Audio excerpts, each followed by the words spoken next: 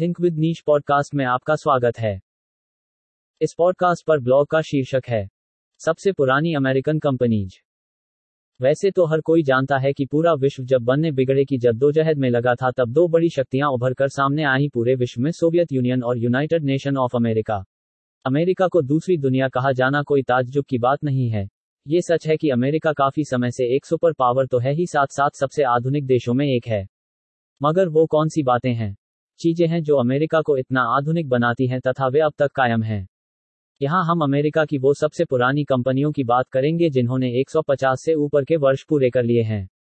कुछ कंपनियां जैसे मानो किसी भी तूफान का सामना करने में सक्षम हैं, जिनमें कुछ ऐसी भी हैं जो आपको आश्चर्यचकित कर सकती हैं। सबसे पुरानी अमेरिकी कंपनी 1752 से अस्तित्व में है। युद्धों, मंदी और मंदी के बावजूद भी कुछ कंपनियों ने समय की कसौटी पर खरा उतरने के लिए खुद को बाजार में स्थापित किया हुआ है। 1. Caswell Massey 1752। Doctor William Hunter ने 1752 में न्यूपोर्ट, रोड आइलैंड में एक दवा की दुकान के रूप में इस इत्र और साबुन कंपनी की शुरुआत की थी। कैसवेल के अनुसार हंटर ने पास के कॉटेज में रहने वाले अपने विशिष्ट ग्राहकों की सेवा की, उनके औषधीय, इत्र और व्यक्तिगत देखभाल उत्पादों की आपूर्ति की।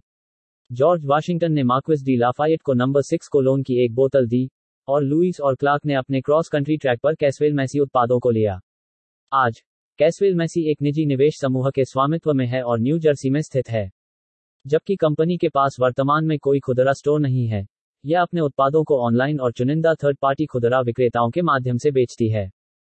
2. The Hartford कोर्टेंट 1764। कनेक्टिकट स्थित यह अखबार 1764 में प्रिंटर थॉमस ग्रीन द्वारा कनेक्टिकट कोर्टेंट के रूप में स्थापित किया गया था और हार्टफोर्ड कोर्टेंट वेबसाइट के अनुसार निरंतर प्रकाशन में अमेरिका का सबसे पुराना समाचार पत्र होने के लिए जाना जाता है। वास्तव में कुरेंट का आज तक का नारा राष्ट्र से भी पुराना है। कुरेंट की वेबसाइट के अनुसार जॉर्ज वाशिंगटन ने अखबार में एक विज्ञापन रखा, मार्क ट्वेन ने एक बार अखबार में स्टॉक खरीदने की कोशिश की, और थॉमस जेफरसन ने प्रकाशन पर मानहानि का मुकदमा दायर किया और हार गए। यह पत्र देश की पहली महिला प्रकाशकों में से एक, हन्ना बंस वाटसन द्वारा 1777 में भी चलाया गया था। आज हार्टफोर्ड कोर्टेंट का स्वामित्व ट्रिब्यून पब्लिशिंग के पास है, जबकि इसने 2020 में अपना कनेक्टिकट कार्यालय बंद कर दिया। यह एक दूरस्थ कर्मचारियों के साथ प्रकाशन जारी रखता है। 3. Bakers chocolate 1765।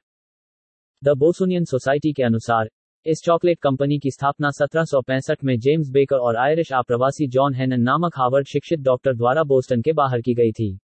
हेनन ने 1772 में अपनी पहली रिकॉर्डेड चॉकलेट बिक्री की।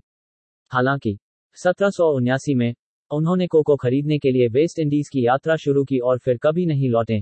बेकर को व्यवसाय संभालने के लिए छोड़ दिया।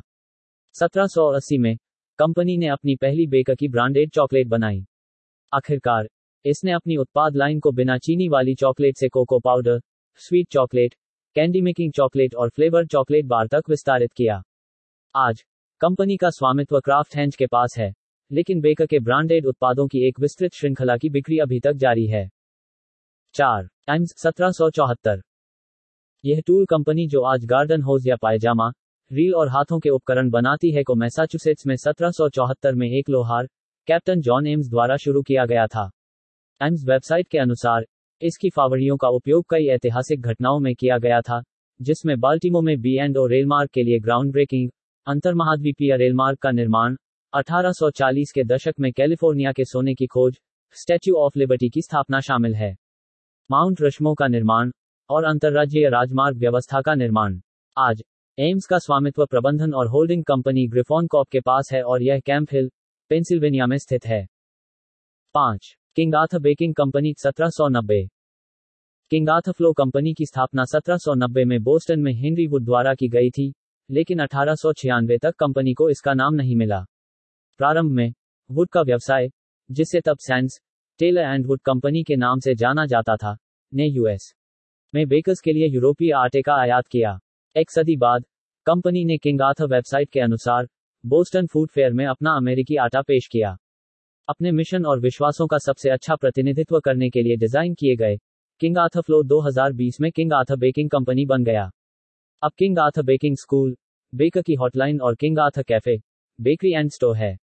कंपनी का मुख्यालय व्हाइट रिवर जंक्शन, वरमोंट में है और अब इसकी स्थापना के 200 से अधिक वर्षों के बाद आप अभी भी स्टोर और ऑनलाइन दोनों में किंग आर्थर फ्लो खरीद सकते हैं। 6. सिग्ना 1792। सिग्ना वेबसाइट के अनुसार मूल रूप से पेंसिल्वेनिया में 1792 में आए ने उत्तरी अमेरिका की बीमा कंपनी के रूप में गठित, सिग्ना अमेरिका में पहली समुद्री बीमा कंपनी थी। 1982 में का सिग्ना बनने के लिए Connecticut general life insurance company 1865 में गठित और के रूप में भी जाना जाता है के साथ विलय हो गया। अब ब्लूमफील्ड, कनेक्टिकट में मुख्यालय है। कंपनी अभी भी देश की सबसे पुरानी स्टॉकहोल्डर स्वामित्व वाली बीमाकर्ता कंपनी है। 7. डिक्सन टिकोंडेरोगा 1795। ऑरलैंडो सेंटिनल के अनुसार ग्रेफाइट पेंसिल कंपनी की शुरुआत 1795 में हुई थी। डिक्सन टिकोंडेरोगा का गठन जोसेफ डिक्सन क्रूसिबल कंपनी और ब्रांड मावर कॉप के बीच विलय के दौरान हुआ और 1830 के दशक में पेंसिल बनाना शुरू किया। कंपनी का मुख्यालय जर्सी सिटी, न्यू जर्सी में 100 से अधिक वर्षों से था, लेकिन अब यह लेक मैरी, फ्लोरिडा में स्थित है। आप डिक्सन टिकोंडेरोगा वेबसाइट पर कंपनी के इतिहास के बारे में अधिक जानकारी प्राप्त कर सकते हैं। 8. Jim Beam 1795। जिम बीम की वेबसाइट के अनुसार बोरबॉन का जन्म 1770 के दशक में हुआ था, जब वर्जीनिया के केंटकी क्षेत्र के मकई बोन वाले किसानों ने अपनी अतिरिक्त फसल को एक मीठे विस्की में डिस्टिल किया था। 1795 में इतिहास तब बना जब डिस्टिलर जेकब बीम ने विस्की का अपना पहला बैरल ओल्ड जैक बीम्स और मैश नामक पारिवारिक डिस्टिलरी से बेचा, जिसे ओल्ड टब के नाम से जाना जाता है। कंपनी ने 1943 तक अपना नाम जिम बीम में नहीं बदला। इसका नाम कर्नल जेम्स बीम के नाम पर रखा गया है, जो डिस्टिलरी को संभालने वाली बीम परिवार की चौथी पीढ़ी है। 2005 में कंपनी ने अपनी 10 मिलियन बैरल विस्की बेची। आज यह बीम परिवार की 7वीं पीढ़ी फ्रेडरिक बुकर नो 3 द्वारा संचालित है। 9. JP Morgan chase 1799। यूएस में सबसे बड़े बैंक की शुरुआत मैनहट्टन कंपनी के रूप में हुई थी, जिसकी स्थापना आरोन बूर ने की थी। यह न्यूयॉर्क शहर का दूसरा वाणिज्यिक बैंक था। यह शहर के लिए वाटरवर्क्स बिछाने के लिए एक उद्यम के रूप में शुरू हुआ, और समूह के चार्टर में एक खंड शामिल था जिसने बूर को वाटरवर्क्स परियोजना के पूरा होने के बाद इसे बैंक के रूप में संचालित करने की अनुमति दे दी थी। दर्जनों विलय के माध्यम से यह जेपी मॉर्गन एंड कंपनी बन गया तथा 1800 के दशक में रेलमार्ग में एक प्रमुख निवेशक इतिहास में अपनी जगह मजबूत कर रहा था। जेपी मॉर्गन चेज के रूप में यह आज भी बैंकिंग के अलावा कई उद्योगों में काम करती है। 10. Crane stationery 1799। 1770 में स्टीफन क्रेन ने मैसाचुसेट्स में पहली paper mill Liberty paper mill का अधिग्रहण किया। 1799 में कंपनी डाल्टन, मैसाचुसेट्स में एक नई मिल में स्थानांतरित हो गई, और स्टीफन के बेटे जैनास ने इसे ले लिया।